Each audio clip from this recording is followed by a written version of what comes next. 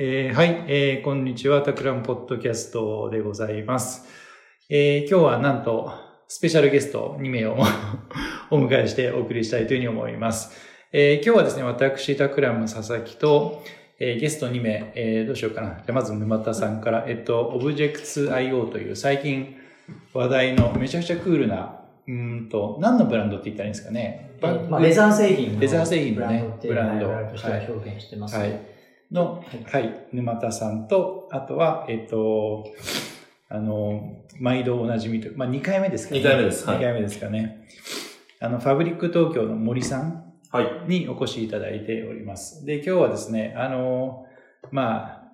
というか、D2C めちゃくちゃ大好きで詳しい3人が集まったということで、他ではいけないめちゃくちゃ、濃厚な話をね、したいというふうに思っておりますので、よろしくお願いいたします。お願いします。よろしくお願いします。はい。じゃあ、簡単に沼田さん、はい。さらっと自己紹介をしていただけると助かります。沼田と申します。ですね、Objects.io って先ほど佐々木さんが言ってくれたブランドなんですけど、ちょっとデバイスフレンドリーな、レザー製品を扱っているブランドで、主にバックパック、レザーのバックパックで、PC ケースが内蔵されてて、防水で、ある程度の軽さがあって、で、我々としてはその上質さが感じられたりとか、その神秘性が保たれたりとか、そういうところを重視して作ってるバックパックとかを扱ってますと。で、もともと私自身は、土屋カバンっていう、カバンブランドで働いてて、その前はベンチャーキャピタルにいたんですけど。ベンチャーキャピタルから土屋カバン行かれて、そうですね。もともとやっぱファッションとか、プロダクトって、リアルなそういうプロダクトとかがすごい好きで、で、テクノロジーもすごい好きだったんで、で、学生時代ジュエリーのブランドでインターンしてて、ガラケーの EC サイトとかやってて、本当、その頃ガラケーの時代だったんで、今信じられないと思うんですけど。その頃ってガラケーで物売れたんですか？いや、もう月2000万ぐらいとか。結構売れますね。プラットフォームっていうか、その古典、一つのブランドの中でそれぐらい売れてたりして、ガラケーで皆さんね、買ってくれるっていう時代だったんですけど、で、その後ちょっと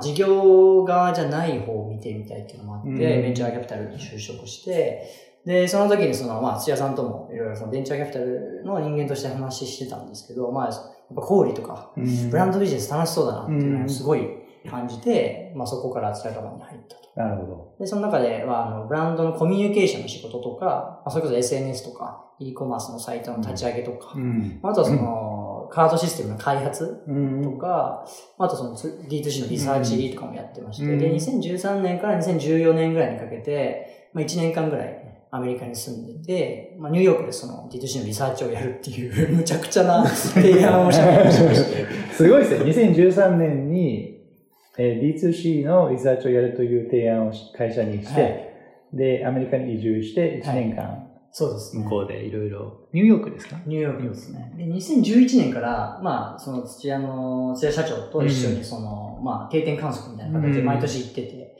で、ワービーが1店舗目出した2012年とかに、ちょっとこれはなんか面白そうだから、住んだ方がいいかなと思って。ちょっとよくわかんないです。そのつながりは。だいぶ飛びますよ。だいぶ飛びます。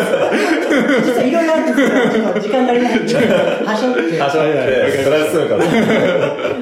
その提案して、行ってこいってことで、1年間いろいろ見てきたって感じですね。で、戻ってきて何かしら自分たちで新しくブランドやれないかなと思っていて、ちょっと多分この後そういう話になると思うんですけど、アメリカと全く近しい価格帯とかっていうか、おしゃれで安いって日本に結構あると思うんで、もう少し上質さが感じられたりとか、プレミアムな感じの製品とかっていうのが面白いのかなと思って、今のオブジェクトサイドを始めるっていう感じです。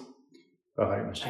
ありがとうございます。ちょっとじゃあ、後でいろいろ、また深掘りさせていただきたいと思います。はい。じゃあ、森さん。はい。ファブリック東京の森です。タクラムキャストに呼ばれるのは2回目ですね。オーダースーツ、オーダーシャツの、D2C のブランドをやってまして、2014年にベータ版を立ち上げて、2015年に、本格リリースみたいな感じで、ベータ版からはもうちょうど丸5年経ちました。EC サイトを立ち上げたのが2014年ですね。で、リアルストアは2016年からやっていて、今8店舗。で、来月、2店舗ほど出しますので、10店舗になるっていう感じですね。佐々木さんとですね、約1ヶ月前ぐらいに、イベントの登壇を、グロービス大学院でやらせてもらって、で、その帰りの居酒屋で、この3人で、めちゃくちゃ盛り上がりましたね。めちゃくちゃ盛り上がる。12時過ぎましたね。で、ちょっと続きを話そうみたいな感じで今日、はい、繋がった認識でいるんですけど。はい、合ってます。そんな感じで、はい。ちょっと僕はお二人に比べると、多分、詳しくない方なんで。いや。いろいろ聞きたいことを聞こうかな。圧がすごい。今日は、楽しい話が聞けるかなと思ってやってきました。タクラムのポッドキャストの中でも D2C のシリーズ結構人気があるんですよ。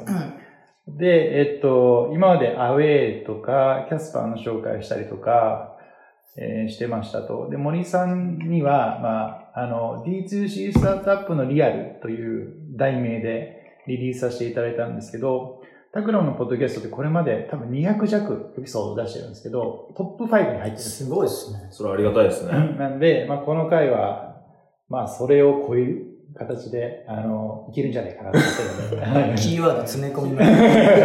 はい。濃厚な感じでやります。で、今日もいくつか話したいテーマを挙げてるんですけど、多分この通りいかないと思いますけど、この現時点の、こんなことを話したらいいんじゃないかなっていうところの、トピックを挙げさせていただくと、今のところ6つあってですね、1個目が D2C の定義。これ大事ですね。結構この辺ふわっとされているし、最近の D2C がいろんな形態を持ち始めているので、てかそもそもダイレクトじゃないだろうみたいなね、話があったりとかするので、この辺の話をさせていただきます。で、二つ目のトピックが、ちょっと D2C の歴史を振り返ろうということで、2008年ぐらいですかね、ボノボスというブランドが出てきましたけども、その第一世代から D2C を振り返ってですね、歴史的にどういう形で進化をしてきたのかということを二つ目に振りたいというふうに思います。で、三つ目がですね、DNVB という話があってですね、これ、また後でやりましょう、これね。はい。はい。で、四つ目が大企業が D2C をやる事例が増えてきている。例えば、ウォルマートが何か始めるとか、P&G が何か始めるとか増えてきているので、その辺の、事例を紹介します。で、四つ目がですね、D2C って基本的に単品、スーツケースとかマットレスとかメガネとか単品が多いんですけども、最近商材の拡大をする D2C が増えてきましたという話ですね。で、4つ目が D2C ブランドのコングロマリット化ということで、この辺の話をできたらいいかなというふうに思っています。よろしくお願いします。はい。お願いします。じゃあ、まず1つ目、D2C の定義からいきましょうか。この辺ですね、僕、この前飲みながら沼田さんに定義を聞いたんですけど、めちゃくちゃ腹落ち感があってですね、ちょっとそれをお伺いしていいですかね。これ、あくまで私の考え方なので、正しいかどうかちょっと一旦置いといて、一応私いろいろずっと見てきた中で、D2C って何なのっていう定義。アメリカのいわゆる D2C みたいな見てきた中での定義なんですけど、ユニークなプロダクトとカスタマーエクスペリエンス、顧客とのダイレクトな対話、バーティカルにコントロール可能なサプライチェーンを武器に、VC から資金調達を行って、短期間で急成長を目指すデジタル&データドリブンなライフスタイルブランドっていうちょっと長い定義なんですけど、多くの会社っていうのは、これにある程度、含まれるというか、これが当てはまる会社っていう風になっているのかなと思っていて、で、割と日本だと、どちらかというと、中間流通を省くみたいなところが、すごくフォーカスされているじゃないですか。で、それは多分、それで間違ってないって思うんですけど。ただそれは一側面でしかないっていうことですよね。かなと個人的には思っていて、なんでやっぱりプロダクト自体がちゃんとユニークだったり、カスタマーエクスペリエンスが他のブランドに比べてちょっと特殊だったりとか、で、顧客とダイレクトで対話しているとか、サプライチェーンがある程度広い範囲でコントロール可能とか、その辺がちゃんと抜けないで、含まれていることが大事なんじゃないのかなと個人的には思ってます。で、今、いろんな言い方あって、だから正直、どんな言い方でもいいと思うんですけど、なんかテックイネーベルドライフスタイルブランドって言い方もあるし、先ほど出たデジタリーネイティブバーティカルブランドって言い方もありますし、あとただバーティカルコマースブランドって言い方もあるし、だからそれも V コマースとか、VCB とか言ったりするんですけど、わけわかんないんで、まあなんかその定義自体は、はい、何でもいいんですけど、そういったもともとその文脈というか、意味合いがあって使われているっていうのが一つ大きいのかなと思いますね。D2C も DTC っていう人もいますよね。そうですね。そう。2を T に変えて。そうですね。アメリカだと結構 DTC が多いですね。そうですね。日本だと株式会社 D2C ってあるじゃないですか。確かに。一応、商標も取られてる。ただ、小売りの商標の分類までは及んでないんで、全然使えるんですけど。そうなんだ。そうなんですよ。知らなかった。でもなんか今のいろんな定義あるけども、まあ共通点としては、まあバーティカルに統合してるっていうこともそうだし、あとこれやっぱライフスタイルブランドとかもあるし、あと結構大事なポイントがやっぱ VC の資金を入れて急成長していくっていうところがすごく大事なポイントかなと思いますね。はい。そうですね。まあ入れてないですよ、私。そうですね。はい。まあなんか、まあ後でその話になると思うんですけど、結構 D2C の中でもその定義が割と広くなってきてて、そうですね。そことかは割と今どういうことが起きてるかっていう話っていうのは面白いんじゃないかなと思います。なるほど。わかりました。なんか森さん、この定義の話で何かありますか？そうですね。先ほどの沼田さんの話で僕もすごい腹落ちしてるんですけど、一個、なんでそういう風なブランドが増えたのかな、急成長したのかなっていうのがあるのは、やっぱりインターネット時代に最適化されたブランドの作り方みたいなのを、各創業者が考えて、この分野ならこれなんじゃないかみたいなのが、おそらくですね、2000年代後半ぐらいに、あったんじゃないかなと思っていて、それで、それが一気になんですかね、立ち上がってきたと。で、ラーニングがされて、今ユニコーンになっているような、大きな規模の会社も出てきているみたいな、そんな過去10年間ぐらいだったのかなって思っていて、インターネットがあるからこそ、このブランド体験だったり、そうですね。はい、作れてるっていうのが大きいかなと思ってます。わかりました。はい。なんかその辺の歴史の話が出てきたので、ぬるっと2個目のトピック。はい。第一世代から D2C を振り返るっていうことをやってみましょうかね。はい。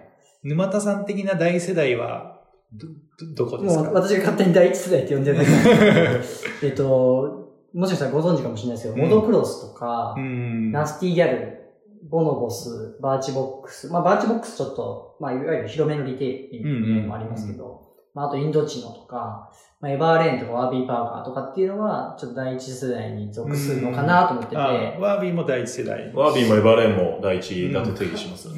かなと思ってて、まあ一応創業2010年とかなんで、まあ SNS が結構今の D2C の会社って割とSNS とか、まあスマホの普及とかっていうのはかなり追い風になってる。まあそうですね。で、あと事業側のインフラが整ってきたのも多分2012年以降、例えば Shopify とかがすごくいろいろインテグレーション増えたりとか、なんかそういうのってちょっとその後ぐらいなのかなと思ってて、で、なんかワービーパーカーの成功を見て、ワービーパーカーアズなんとかみたいな感じで、いろんなカテゴリーでたくさん出てきたのがその次の世代って勝手に定義してます。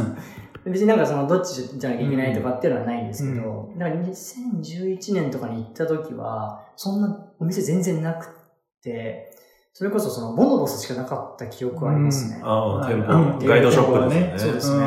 で、ボノボスのガイドショップ行って、こんなやり方してるんだって相当驚いた記憶はあります。なるほど。なんか第一世代を振り返ると、リーマンショックの直後ですよね。で、ショッピファイがまだなかった。ちょうど出始めたぐらいですかね。そうですね。多分出始めた頃だと思います。で、スタートアップがみんな使ってる AWS が、ローンチしたのが2008年ですね。で、僕ね、この前、ボノボスのファウンダーの名前どうでした？アンディ・ダーンですか？そう。彼のポッドキャスト聞いたんですけど、すごい面白くて。How I Build This。そう。はい。僕も聞きましたね。あれ面白かったですね。面白いです。1時間ぐらいあって。そう。すげえ面白くて。まあ、一個ポイントとしてあるのが、当時、東海岸ブランドを作るのに最適な場所とか、ブランドコミュニケーションが分かっている人とか、アパレルが分かっている人がいるのは東海岸にできたと。でもエンジニアは西海岸にしかいないわけですよね。だから、多拠点でやってたんですよ。ブランド系は東海岸。で、エンジニア系西海岸。そしたらもうカルチャーがもう全然交わらなくて、そこで大失敗こいたみたいなことを言ってましたと。言ってましたね。で、多分第一世代はそういう苦労をたくさんしてたんだろうなっていうのを、それを聞いて思いましたね。今度こそ会社スプリットしてますからね。そうですよね。東と西で。そうですね。レコメンド系のサービス開発する、アチューンとかいう会社がだからその中立ち上がって、西海岸のチームはもう別になっちゃって。創業者も分かれて、それでアンディ・ダンも一回うつ病になったみたいなことを語ってましたね。なんかその会社の問題が多すぎて、もうなんか、立ち上がれないもん。人なんか、そうで、カウンセラーのとこ行って、みたいなね、そういう話もしてましたね。多分そういう、エンジニアがいないとか、技術的なプラットフォームが整ってないとかで、すごい苦労が多かったのが第一世代じゃないかなというふうに思いますね。はい。ワービー・パーカーの下の階がハリーズだったみたいな話って僕知らなかったんですけど。いや、それ、ニューヨークですよね。ウォービーで働いてるその友人が言ってたんですけど、今入ってる、双方の西の方のビルがあるんですけど、結構前から入ってるんですけど、そこに。そこのビルって、多分、グロシエとウォービー・パーカーとハリーズが入ってるみたいな感じのことを言ってましたね。本当かどうかわかんないですけど。今多分グロシエは、今、チャイナタウンの方に移動してますけどね。ですかね。はい。おそらく移転前はそこ一緒のビルだったんでしょうね。多分双方である程度坪の面積があるビルがそんなないから、そこに集中するみたいな感じかもしれないですね。ウォービー結構でもそこ昔から使ってて前は2階にあったんですけど、今どうなんだろう。今多分違う階でもっと広めに借りたりしてるかもしれないし、ウォービーのために工事してるとかってなんか言ってましたね。ビル自体が。なるほど。図書館っぽくしないとね。なるほど。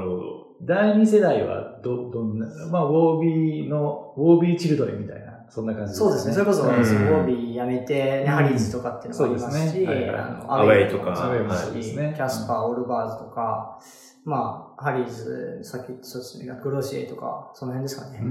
アウトドアボイセズとか、ちょっと、ウォービーのやり方を見て、それを踏襲して、SNS で伸ばすみたいな感じの、2012年ぐらいって、本当その SNS 黄金期だったと思ってて、私記憶してるのFB の、Facebook のニュースフィードの広告が始まったのが2012年なんですよ。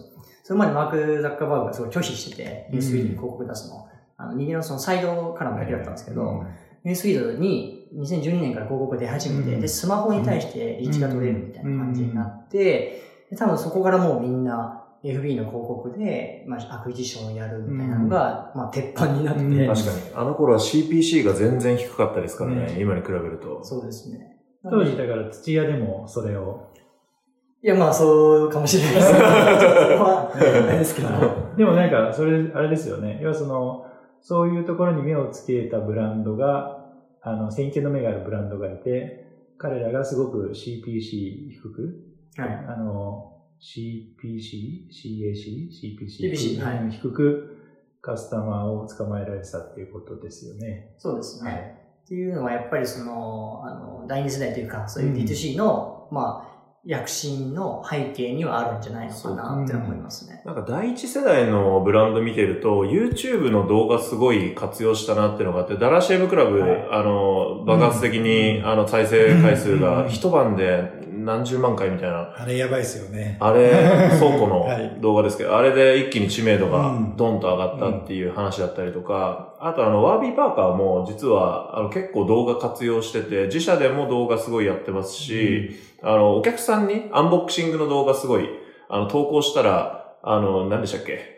クーポンあげるよとか、プレゼントあげるよみたいなキャンペーンとかもすごい対応して、YouTube はかなり対応してたなっていう印象ありますね。で逆に多分、アウェイとか、キャスパーとかっていうのは、インスタグラム、Facebook、この2つかな。そうですね。チャンネル的には SNS、なので少し広告宣伝の、プラットフォームが変わってきた。確かに。っていうのはあるのかもしれない。で、あと一個ポイントとしてあるのが、第二世代の D2C ブランドは今基本的に店舗持ってるけども、第2世代の初期はなかったですよね。みんなないですね。みんなないですよね。僕2013、それこそアメリカにいたんですけど、ウォービー試したんですけど、店舗ないので、基本、フリートライの、5つ送ってくるやつ。5個送ってくるやつ。あれでやるみたいな感じでした。でも、あれもすごい感動的で、すげえな、みたいな。しかもやっぱりね、あれ、まあこれは、半分計算されてて半分自分でやったのはあるんですけども、やっぱりね、試着したら撮るんですよ。撮って遠くにいる家族に送ったりとか、友達に見せたりとかやるんですよね。送ってもらう、試着する、送り返すっていう体験が一人で完結しないんですよ。必ずそこで家族とか友人を巻き込むっていう体験になってて、あれはね、すごいなと思いましたね。実際あそこからすごく新規顧客が獲得できてるって話ですからね。なんかプログラムをなんか一緒に考えたのが、デイビッド・ベルさんっていう、ペンシルベニア大学かなのウォートンスクールの、この話面白いですよね。教授がいるんですよ。マニアックな話いいですか？どうぞ。もちろん、そういう回なんでそのデイビッド・ベルさんが、もともと MBA でいろんな生徒を教えてて、その教え子たちがみんな D2C になるっていう、そういうのを一つ波として作って、多分。彼はだから、まあ、トップ MBA の一つであるペンシルベニア大学ウォートン校の教授なんですよね。はい。それこそボノボスの創業者とか、ワービーパーカー創業者、ハリーズの創業者、同級生なんで当たり前ですけど、とか確かオールバーズとかミーアンディーズとかも一緒だと思うんですけど、けどそれみんな教え子に D2C やれって言って、すごいのが自分出資したやつ。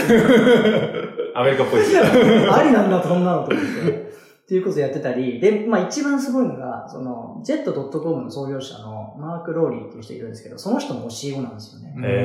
今、ウォルマートグループ。今、ウォルマート。買収されたんね、JT。ウォルマートの前に、Jet.com の前は、ダイアパーズ .com っていう、おむつとか消費財の、e コマースのサイトをやってて、それ Amazon に買収されたんですよ。買収されましたね。はいはい。そのキーバシステムズっていう物流ロボットを、うまく使ってて、かなり、洗練されたロジスティクスを持ってて、それを Amazon から買うみたいな感じだったんですけど、ジェフ・ベゾスとマーク・ローリーが仲悪くて、で、マーク・ローリーが辞めて、Jet.com を始める。で、その Jet.com にもデイビッド・ベルが出資してるっていう。すごい。なんか、D2C 業界のフィクサーみたいな。そんな感じですね。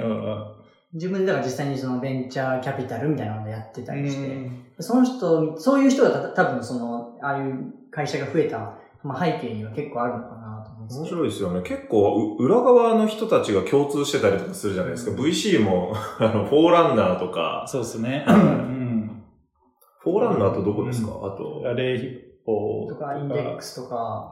そう。4つぐらいありますよね。よく D2C に。そう。僕昔2008年ぐらいにシリコンバレーのベンチャーキャピタル村にいたんですけども、当時東海岸の VC なんかほとんどなかったんですよね。で、最近の D2C に出資している VC 見ると、東海岸ベースがすごく多くて、今挙げた VC も東海岸もいくつかそう、フォーランナーは正確には西海岸なんですけど、だけど東にもオフィスがあってね、ありますよね。なんか、VC のウェブサイト、フォーランナーとかもめちゃくちゃ D2C っぽいじゃないですか、なんですね、デザインが。そうですね。はい。パートナーも女性が2人なんですよね。そうですね。そう。すごい、なんか。だから、そうなんですよね。だからメディア出身の、なんかキャピタリストとかもね、多いですよね。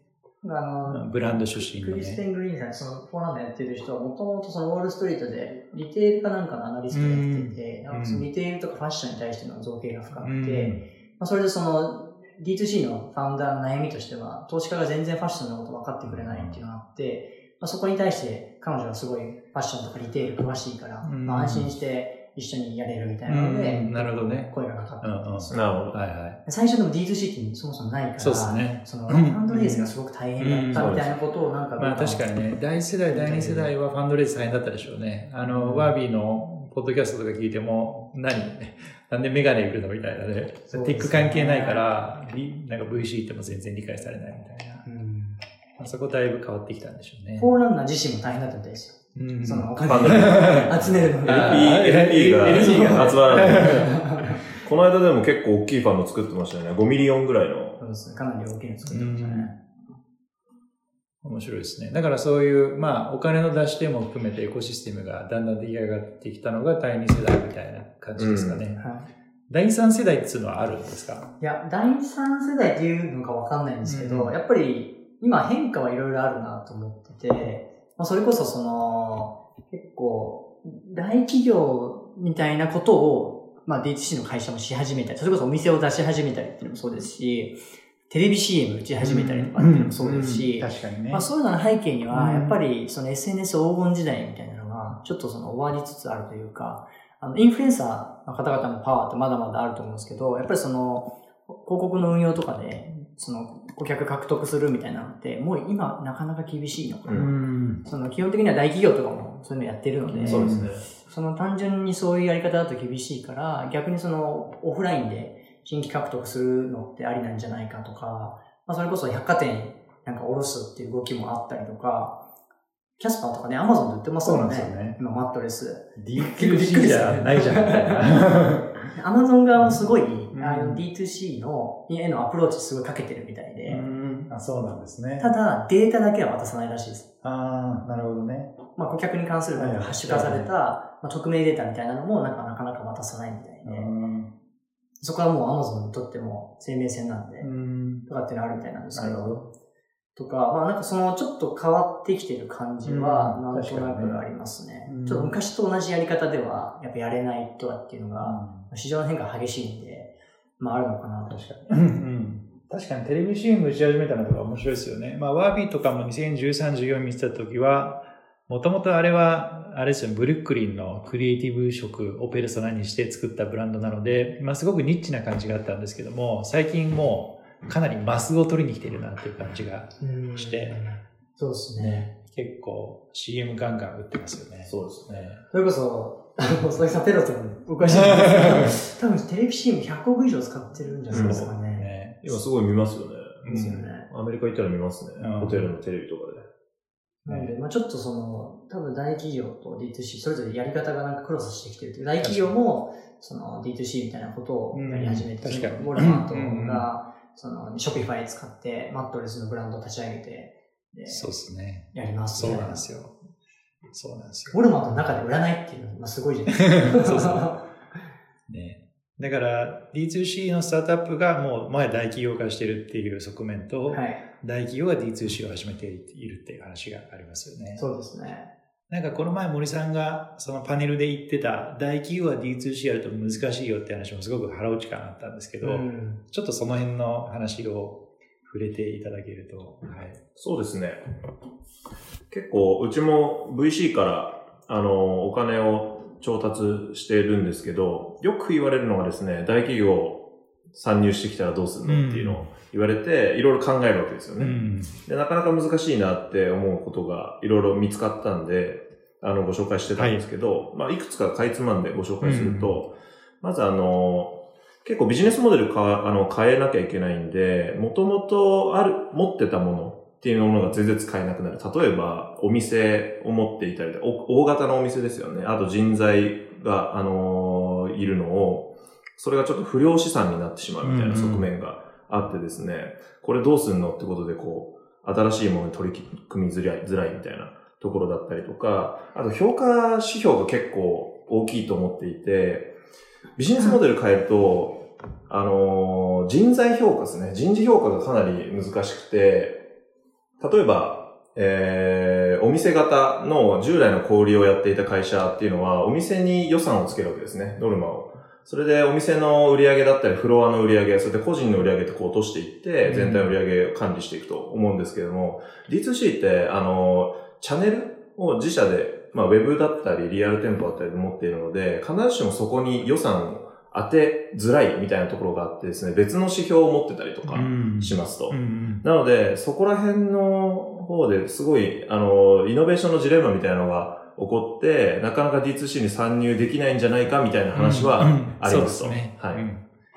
いや、なんかそうなんですよね。基本的に、まあ、多くの小売系がやってるのが、各店舗の売上の集積が、まあ会社全体の売り上げだみたいな、そういう数え方をすると思うんですけど、そうじゃなくて、一人一人のユーザーの売り上げとか、まあ障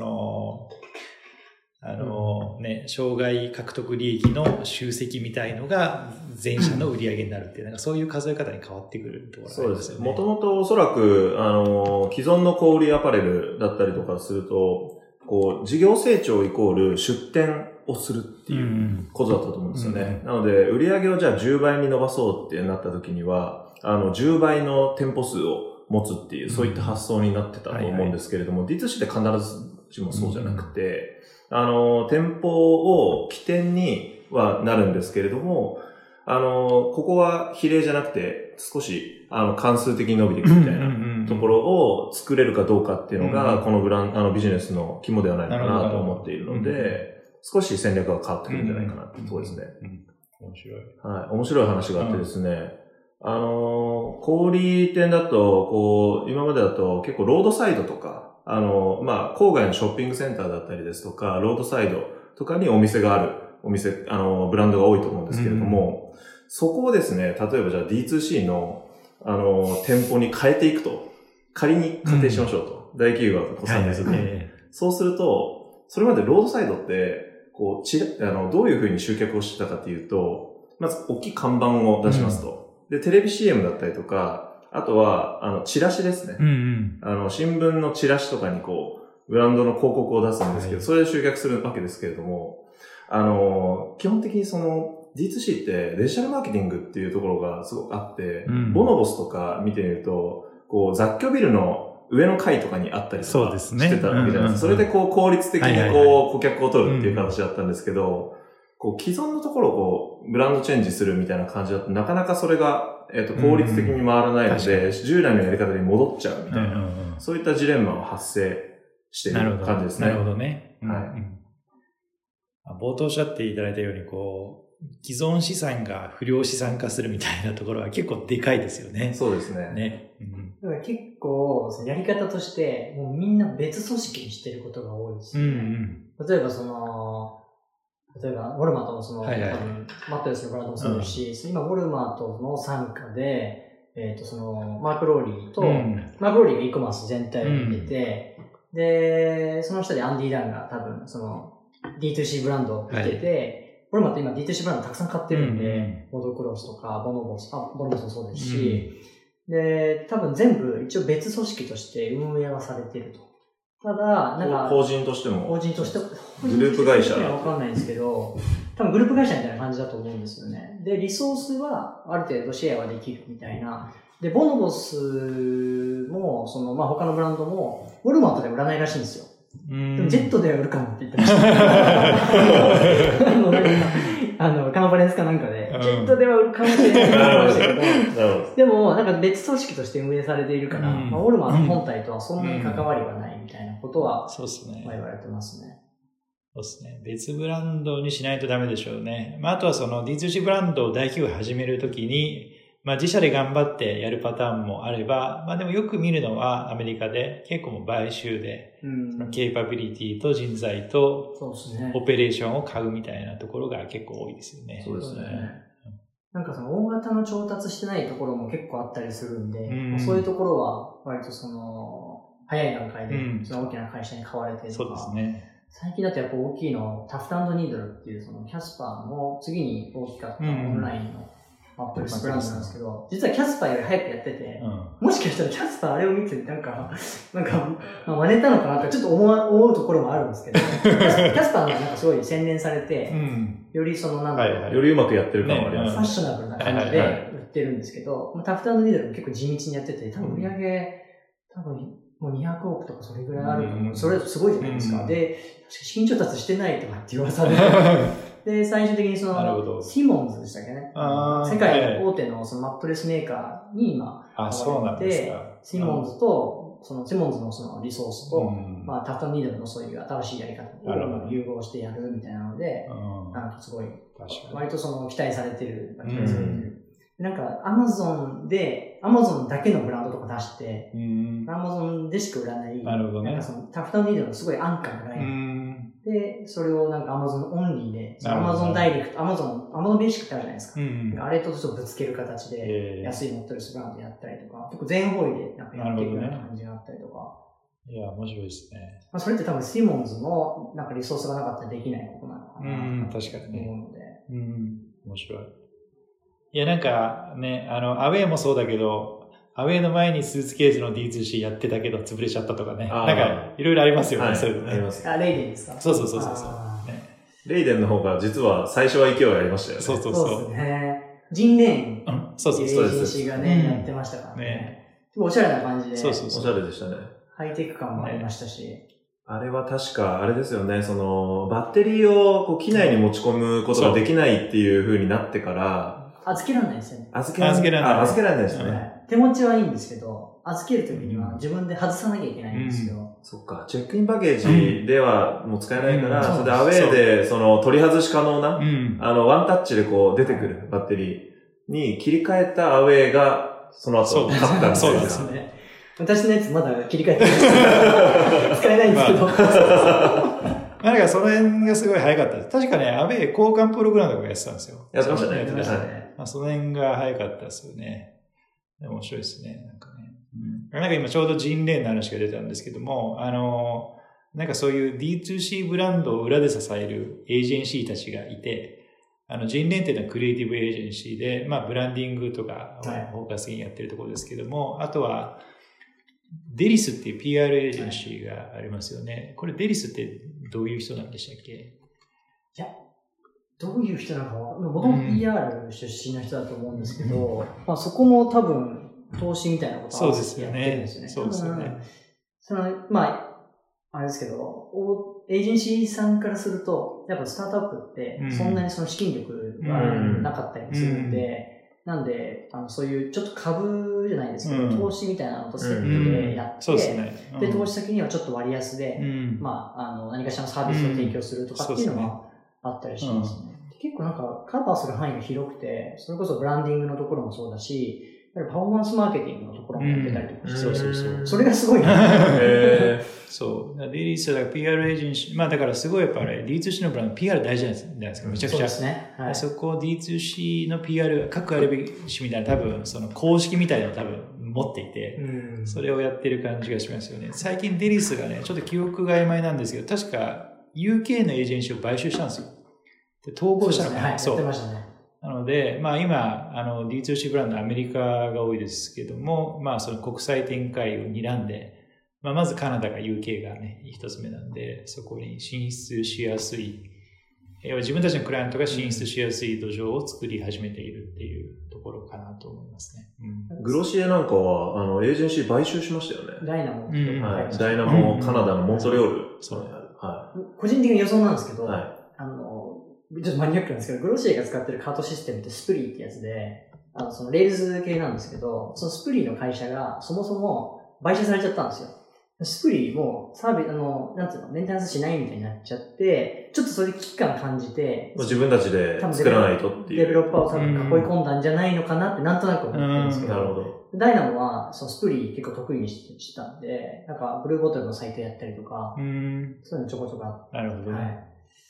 なんかカードシステムの選び方とかもね、結構難しいっていうか。なんかその辺なんか、実際に事業やられてるお二人ならではの視点ですよね。なんかそうですね、e コマースサイトでカートシステムどこを使うかとか。本当大事ですからね。結構そこ大きな、なんというか、ディシジョンの分かれ目ですよね。最近やっぱショッピファイ使ってる会社が多いですよね。多いですね。うちはフルスクラッチなんですけど。そうなんですね。そうです。そうですね。やっぱ特殊なね、売り方してるところとかね。あります。そういうやり方されるところ。うちはやっぱマスカスタマイズなんで、なので、SKU がもう膨大に広がっていくので、自分たちで裏側しっかり管理しないといけないっていう苦肉の策みたいな感じです。さっき出た第一世代みんな、ショピファイじゃないですね。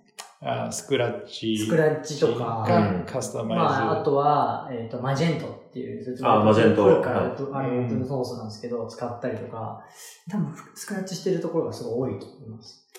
そういった意味だとね、ショッピファイもだいぶこなれてきて、いい時代ですね。いや、本当にいい時代だと思いますね。そのショッピファイみたいなカート側のインフラが充実したりとか、そのエージェンシー側も、そうやってサポートするところが出てきたりとか。そうなんですよね。多分その D2C を支えるインフラがすごい充実してきてるっていうのは、本当に大きいですね。そうですね。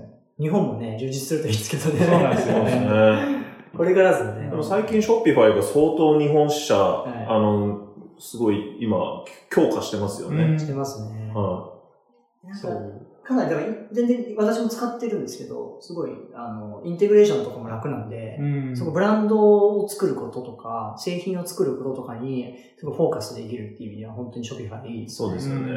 ちょっとやっぱローカライゼーションっていうか、日本独特なところもあるじゃないですか。例えば代引きが多いとか、確かに、ね。あとヤマトさんで日時指定ができるとかって、ショッピファイってもともとそういうのあんまりないんで、そこはちょっと日本側のアプリとかの充実とかを期待してるっていう感じなんですよ。なるほど。うちもコンビニ支払いは入れて、それなりに使われますね。なるほど、なるほど。そういう日本の商習慣に合わせたカスタマイズが必要で。そうですね。ショッピファイはクレジットカードだけですか？私どこ支払いの。今はそうですね。ストライプが提供しているクレジットカードの、仕組みと、だから Apple Pay とかも同じような仕組み。なるほど。ストライプの、機能の中に含まれてるんで。それを Shopify とつないでやってるってことですね。Shopify とストライプってすごい提携関係になってて、ストライプの機能を使って Shopify のクレジットカードが使えるって感じなんですよ。いい感じでマニアックになってきましたね。めちゃくちゃマニアック。そんなことないです。いやいや。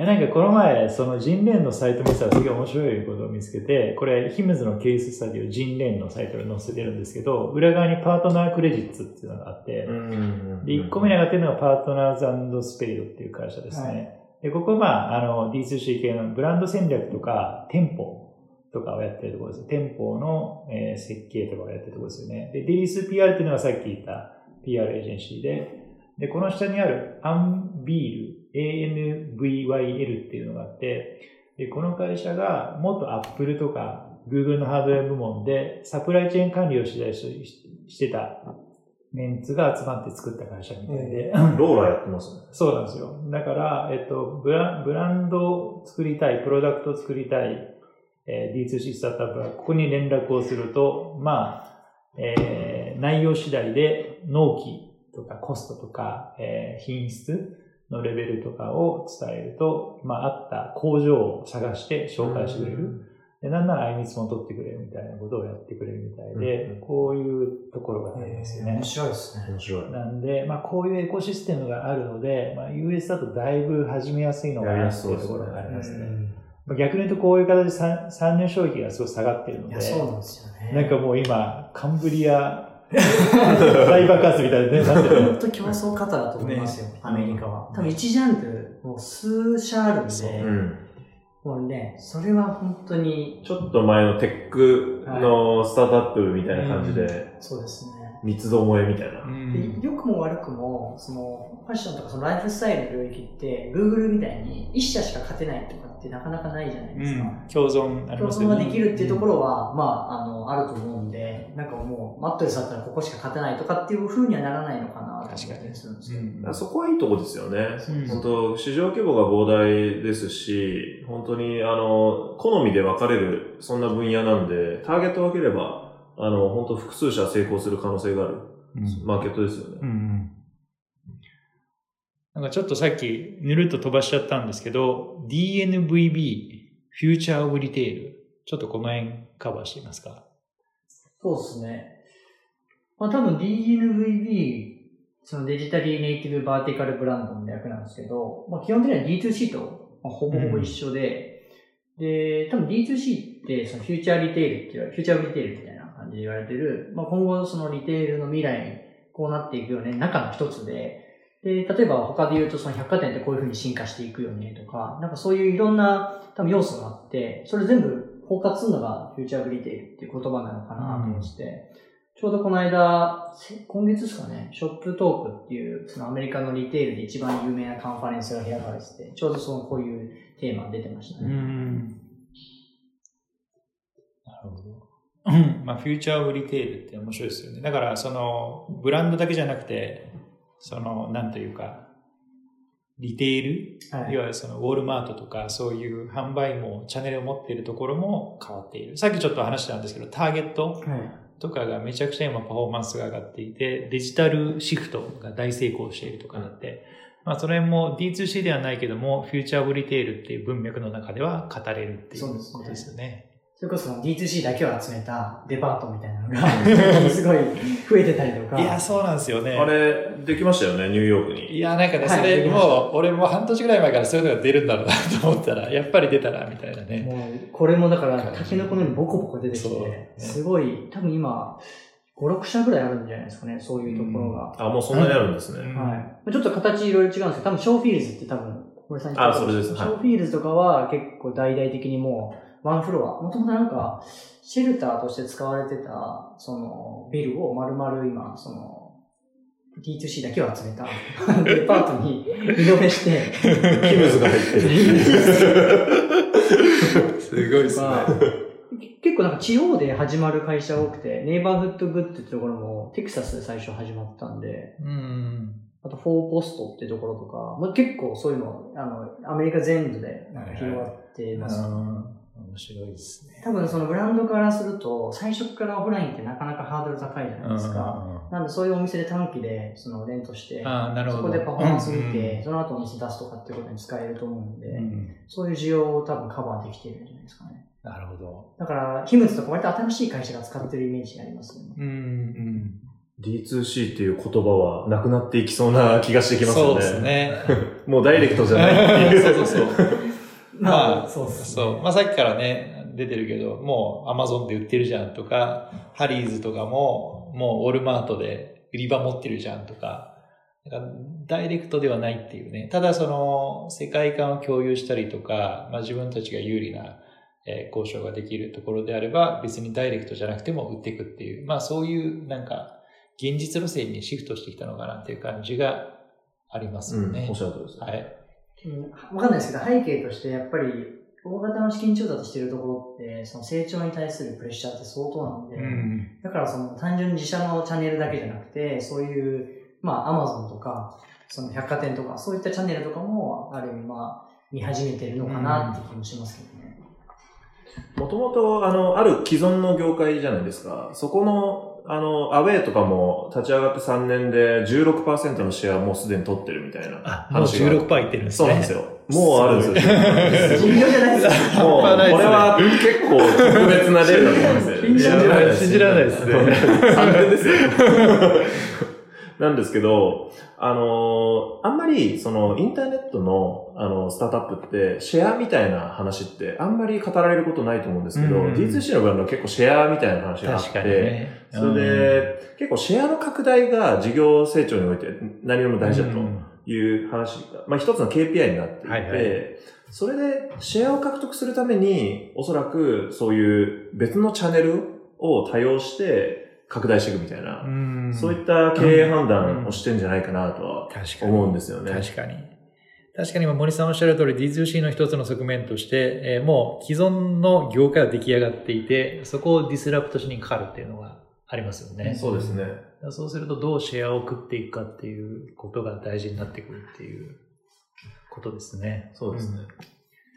で、まあ、さっきも目次で触れましたけども、なんかその辺が多分商材の拡大、ブランドの拡大のところにもちょっとかかってくるかなという感じがしますね。D2C って基本単品で、まあ、狭く深く掘る系のビジネスが多かったと思うんですけども、ちょうどワービーパーカーが、先週からかなコンタクトレンズをついに始めたりとか、いろんな。多分オリジナルじゃないんですよ。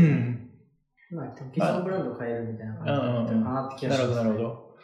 なんかそういう形で、なんかどんどん横に広がってきてる感じがするので、まあその辺が D2C の新しい動きとしてあるかなというところもありますよね。そうですね。なんかヒムズがハーズ入ったりとか、なんかそれこそヒムズにハリーズが出資したりとか、なんかその辺ってそういう動きの一つなんです。まあボノボスもね、AR か、やってたりとかすると思うんで、まあその商材の広がりっていうのは確実に出てきますよね。そうですね。まあヒムズとか始まった時からね、なんか毛髪と、その ED と、なんか最近ウェルビーイング始めましたけど、なんか最初からプロダクトラインナップ多いなみたいなね、感じでしたよね。そうですね。スキンケアもやってますね。そうそう、スキンケアやってますね。あれ、ビタミン、なんでしたっけ、甘すぎ、ビタミングミ。グミ。うちあるんで。甘すぎて。今日持ってくる食べながら。まずいんで。早く減らしたい。美味しくない。シャンプーすごい普通です。なんか、ちょっと雑談ですけど、沼田さんの家とかオフィスにはもう、アメリカの D2C のグッズがたくさんあるっていう噂が。人走りです。だから、マットレスも買ったんですよね。キャスパーで買って、ちょっと業者さんにお願いして、わざわざ日本に転送するっていう。2倍ぐらいコストがかかって。2倍はかかってない。2倍はかかってないですけど。そういうのが、そうですね。やっぱ買わないと、顧客体験って買ってお客さんになるんだって分かんない部分ってすごくあるじゃないですか。そうですね。なんで、結構そこは、未然に起きて。未然に調査をして、1年間ニューヨークに住んで。だいぶ切りましたね。結構失敗もしました。食べ物はあんまりやめといた方がいいかも。一回ソイレントを買ったんですけど、ソイレントの、なんかその、バーみたいな、チョコバーみたいなやつがあって、それが、なんかその、なんか生産不良で、それ食べると吐くみたいな感じの、ありましたね。あって、それをね、買っちゃったりとか。それは回収しますみたいなのが来たりとか。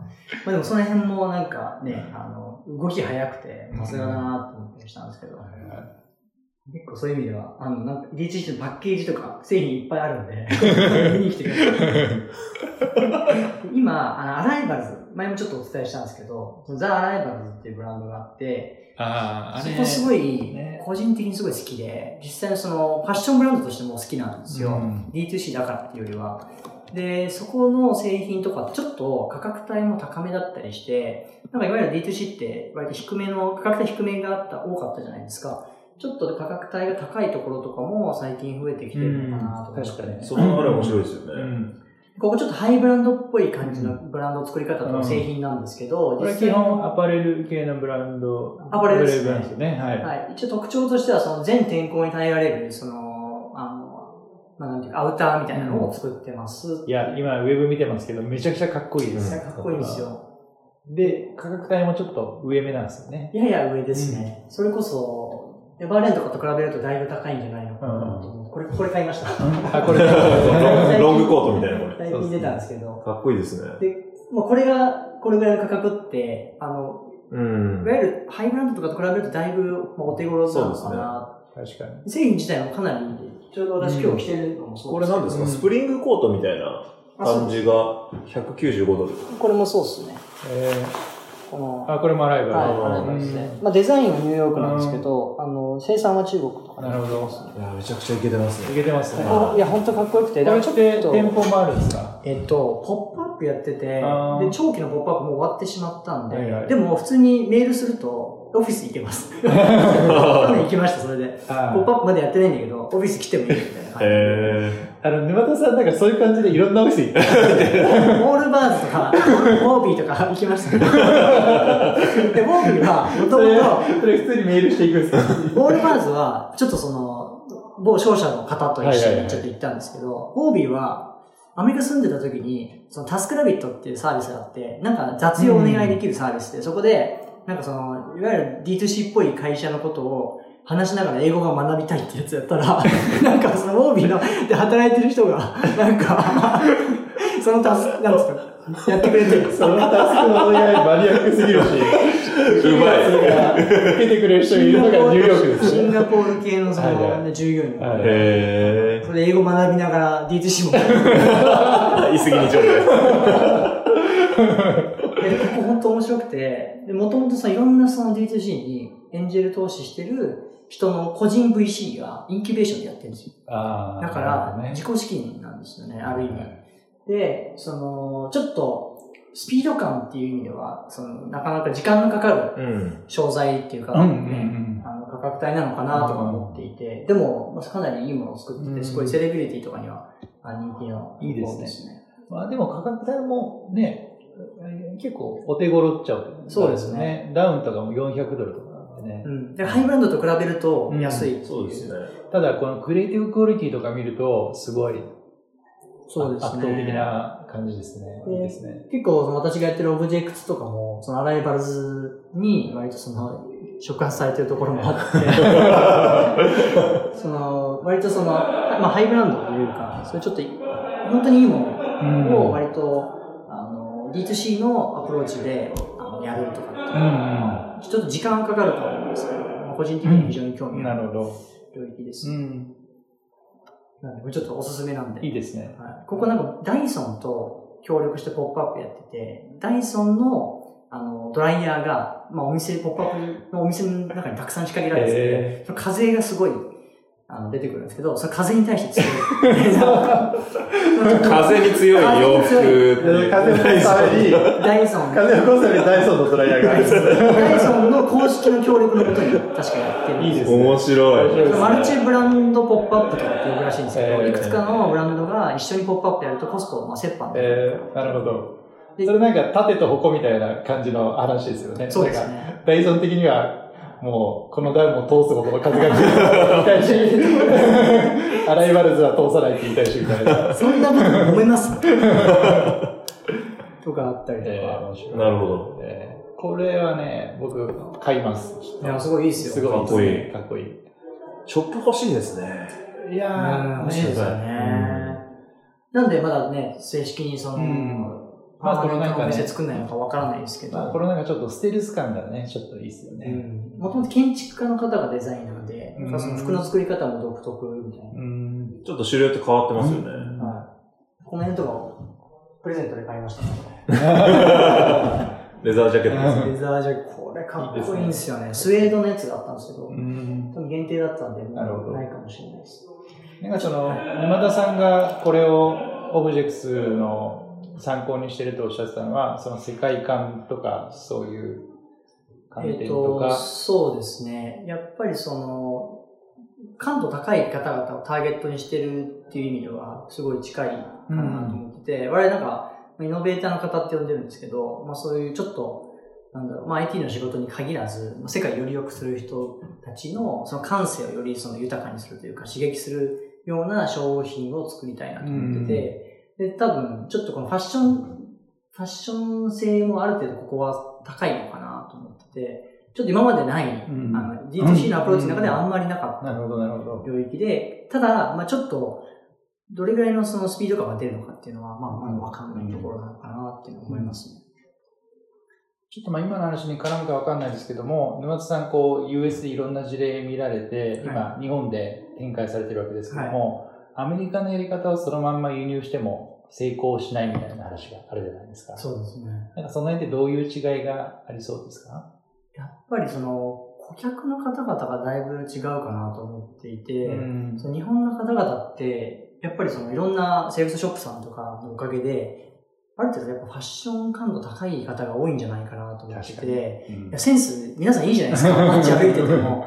やっぱアメリカって、エリアによると思うんですけど、本当に興味ない人は興味ないんで、別にそれがダメとかじゃなくて、人の生き方の問題なんで、なんかちょっとミレニアル世代が出てきたことで、なんかちょっと変わってきてるのかなと気がしていて、ちょっと江原理恵さんってすごい、その女性もすごい D2C 詳しいんですけど、よくめっちゃ人柱になってますよね。よく、語り合ってるんですけど、なんかちょっとこういうブランドが出てきたおかげで、ニューヨークのそういう男性たちがおしゃれしてもいいんだと。なるほど。ちょっとおしゃれすると、昔は、なんかちょっと、ゲイっぽいというか、そういうふうなことを言われたりとかしてた時代があったけど、今はこういうブランドたちもあるし、もう男性だとおしゃれしていいんだよね、とかっていうのを、なんかみんな思い始めてるっていう。なるほどなって思って、そういうなんか大きなトレンドシフトみたいなところの後押しもあるんですね。そうですね。で、日本の方々の方が多分感度高いんで、なんかまんま同じやり方だと、ちょっと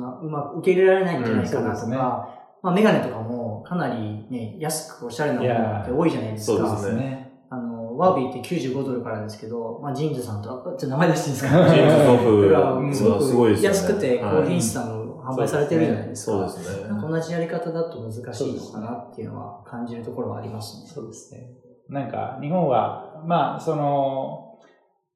このポイントだけが D2C の成功要因なわけじゃないですけども、やっぱり安くて、そこそこの品質っていうのは大事なポイントとしてあると思うんですけども、日本はそのマーケットが結構もう抑えられちゃってるっていうのが大きいですよね。そうですね。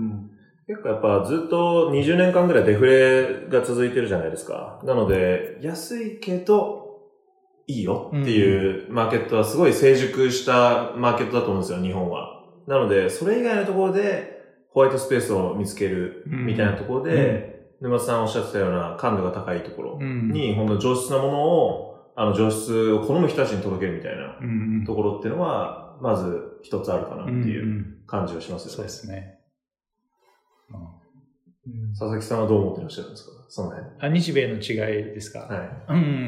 まあやっぱり今言った通りですけども、なんかすごいマクロ的に言うと、まあリーマンショックがあって、ミレニアル世代お金ないですみたいな状況じゃないですか。なので、まあ安くていいものっていう、なんかすごくシンプルで言うと、そこで D2C バコって余ってるんですけど、今まさに森さんおっしゃったのと同じ理由で、安くていいものが日本に溢れている。で、無印がありますとか、なんならニトリも最近おしゃれになってきたぞとか、で、まあ、コンビニとかもあるし、で、そこそこうまいものもある。クオリティ高いものもあるし、みたいな感じで。だから、アメリカのモデルをそのまま輸入しても全然ハマんないんだろうなっていうのがあって、なんかアウェイとかワービーが日本に入ってきて、なんか流行るイメージが全然わからないんですよね。だから、ちょっとそこは顧客層とかプライスレンジをちょっとアメリカと変えてシフトして展開しないと、成功しないだろうなっていう感じはありますね。そうですね。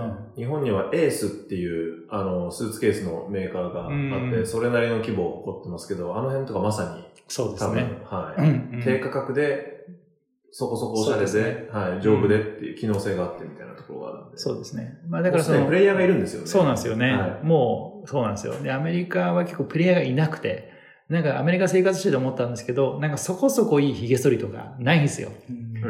そこボコッと抜けたりとかして、まあそこにうまくダラーシェイブクラブが入ったなとか思うんですけども、だから日本でやるときには D2C の中で中間流通がとかプライスラインがとかじゃなくて、世界観の作り方とか、どうこうブランドをバーティカルに統合して、まあ顧客とのタッチポイントを自分たちでコントロールできるようにするかとか、なんかそういうポイントに注力した方がいいんじゃないかなという気はなんとなくしますね。アメリカだとおそらくこれがいいじゃなくてこれでいいかなみたいな。そうですね。そういうプロダクトが D2C で第1世代、第2世代だと立ち上がった気がするんですけど、日本だとそこは結構もうあるかなっていうところですよね。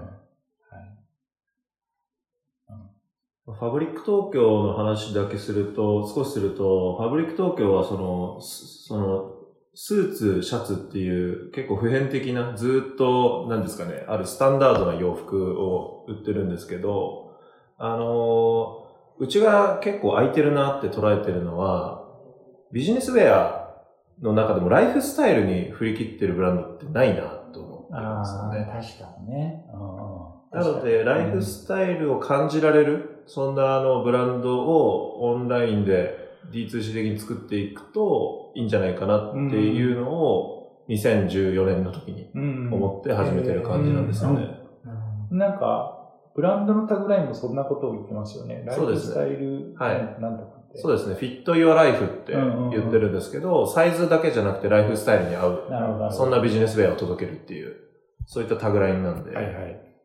そうです。そこは結構でも僕思うんですけど、それオブジェクトもそうかもしれないですけど、割といろんな商品でライフスタイルに振ってるっていうところは空いてる気がします。なるほど。それは、まあ、スーツに限らず、なんか例えばどういうのがありますかね。そういうのが空いてるところで言うと。まあ、シャンプーとかもそうかもしれないですし、確かに。食品もそうかもしれないですし、確かに。そうですね。あんまり言うとあれなんですけど。この辺にしときます。ちょっとね。ボコボコと。いや、そうですね。いや、僕なんか D2C 一個面白いそうな分野があるとしたら、フードはこれからもっと来るかなと思ってますけどね。結構流通の課題がこれから解決してくると、フードは来るかもなと思ったりとかね。フェイスフードさんとかね、すごいユニークな。そうなんですよね。ちょっと日本って多分ね、それのこれから作っていくフェーズだと思うんで、逆になんか皆さんと一緒になんか、今後議論していきたい。そうですね。なんか、むしろこうやって話してるのは多分日本の D2C 盛り上がってほしい思いで、3人は話してる気がするんで。もうお二人は、アメリカで言うとボノボスみたいな。違う。私始めたばっかなんで、森先生にやっぱり。森先生ね。いやいや、そんなことない。ボノボスね。ボノボスね。ワービーみたいな。で、多分5年後ぐらいに、沼田チルドレンとか森チルドレンがいっぱい創業してるみたいな、そんな感じですか？これカットでいいっすか？まあそうなるといや、でもなんかね、業界全体が盛り上がるといいですよね。まあ、いろんな意見とか、聞いてみたいですよね。そうなんですよね。なんか、いや、D2C なんか全然日本で無理でしょ、みたいな。やり方変えてとかそういう問題じゃねえし、みたいな。そういう意見もあるでしょうし。なんかね、いろんな多様なプレイヤーが出て多様な意見が出てくるとね。なんかもう、ヒムズとか D2C って呼ぶなとか言ってるんですよね。俺たちはヘルスケアブランドだとか言ってて。で、沼田さんもちょっと D2C ってちょっと言いたくないな、みたいなところも。まあ、なんかさっき、お伝えした日本で言う D2C の意味が、ちょっと中間流通をカットするみたいなところにちょっと寄ってたんで、そういう意味で違うというか、ちょっと私が考えてる D2C と違うなっていうのは思ってたんですけど、まあ、いわゆる講義のアメリカで言われる D2C っていうのはまさにでもオブジェクトでやってることなのかなっていうのは思います。ただ単価とかもね、高いし。日本でじゃあ認識されてるようなD2C だとちょっと違うから、D2C だと言いたくないっていうことなんですね。言いたくないわけじゃないですよ。言って大丈夫ですけど。まあちょっと、なんかね。なんか意味がちょっと違うかな。まあまあ、そうですね。全然いわゆるアメリカのD2C の、流れで、私自身始めてるんで、そこはまあまさにそういう会社なのかなと思うんですけど。多少なんか違うじゃないですか。意味が向こうとこっち。そうですね。ちょっと違いますね。はい。まあ言葉なんで、ね、何でもいいっちゃ何でもいいんですけど。いやなんか僕は個人的に、まあデザインファームで働いてるっていうのもあるんですけど、とにかく日本にクールでかっこいいスタートアップがもっと増えてほしいなっていうのがね、あるんですよね。なんか、もう二人がそれの先陣切ってるので、もうどんどん影響が広まっていくと、今なんか下向いてますけど、いいなっていう感じですね。はい。なんか、盛り上げていきましょう。そうですね。なんかちょっとお二人にちょっとクロージングっぽくですね、ちょっとお二人のそれぞれのブランドの未来、こういう風にしていきたいみたいのを語っていただいて締めようかなと思うんですけど。じゃあ僕が先。はい。森さん、先に。うちは、そうですね。マスカスタマイゼーションと、あとダイレクトトゥコンシューマーっていうところの掛け算でブランドを作ってると思ってまして、まあそれで本当に毎日着る洋服なんで、ライフスタイルにフィットするっていうところをやってるんですけど、実はおそらくなんですけど、今年新しいブランドを展開しようかなとも考えてて。すごい重大発表。いいですね。そうですね。ファブリック東京はビジネスウェアなんですけど、それ以外のところも少し、考えていて、そうですね。また呼んでいただけるんだったら。わかりました。じゃあリリースのタイミングでまた。リリースのタイミングで。いやらしいっすね。はい。いや、それ、超楽しみですね。そうですね。はい。と考えているので、お楽しみをっていう感じです。はい。楽しみにって感じです。はい。ありがとうございます。ありがとうございます。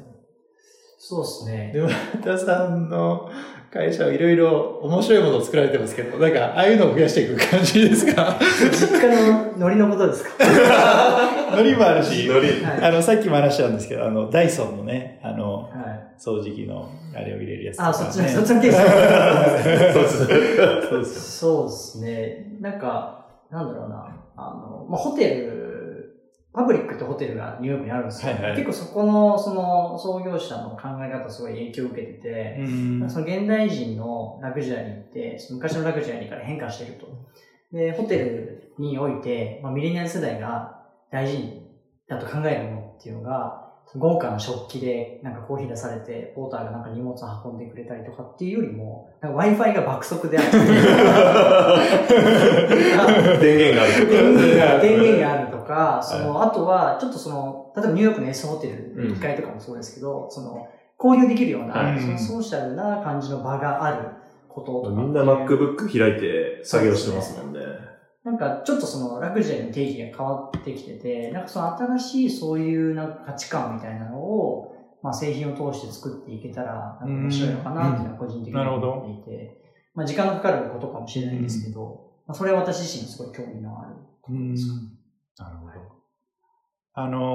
今はその、なんか、バッグのブランドと言われるがちかもしれないけど、そういうわけではないんですよね。そうです。まあ、ライフスタイルブランド。ライフスタイルブランド。はい、認識ではあります。その新しい、まあ、価値観を持った人たちのライフスタイルの中で選ばれるブランドになるのが面白いですね。そうですね。僕なんかいろいろウェブサイト拝見させていただいてるんですけど、なんか本当に面白いですよね。なんかドローンのケースとか。そうですね。開発中なんですけど、ドローンのそういう、ドローンのバッグみたいなのを作ったりとか。掃除機のケースとか。遊びでやってんじゃないかと思われるような。ちょっとものづくりの限界に挑戦っていう。ペルソナをイノベーターに設定してるのも面白いですよね。そうですね。ちょっとなんかあんまり言わないような言い方かもしれないですね。でも結構私の身の回りの方々、その森さんもそうですし、佐々木さんとかもそうですし、割とその身の回りにすごいいるからっていうのもありますけどね。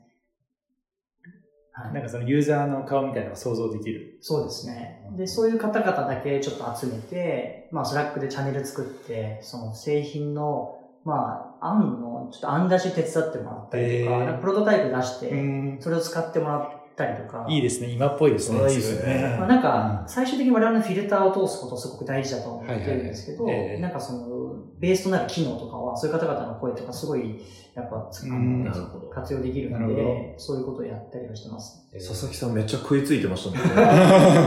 白の。そうそうそう。そうなんですよ。僕は沼田さんにその、1ヶ月ぐらい前ですかね、初めてお会いして、ティザーで出ていた、その、オブジェクト IO の新しいバックパックの白を沼田さんが持ってて、これかみたいな。ちょっと見せてくださいみたいな。目が怖がる。消費者の目でしたそうそうそう。まあ直接対話できるのはすごい大きいですよね、商品作りで。そうですね。なんで、まあそれはこれからもね、まあ、重視していきたいなと思ってます。はい。わかりました。じゃあ、なんか。ぜひ、はい。舐めます舐めますよ。何かお二人言い残したことはないですか？これちょっと触れとかないと今日は覚えられないな、みたいな。いや、僕は大丈夫。大丈夫ですかね。はい、まあ、多分また半年とかね、してると、まあ、皆さんの状況もそうだし、マーケットの状況も変わってると思うので、続編をぜひやりましょう。はい。はい。はい。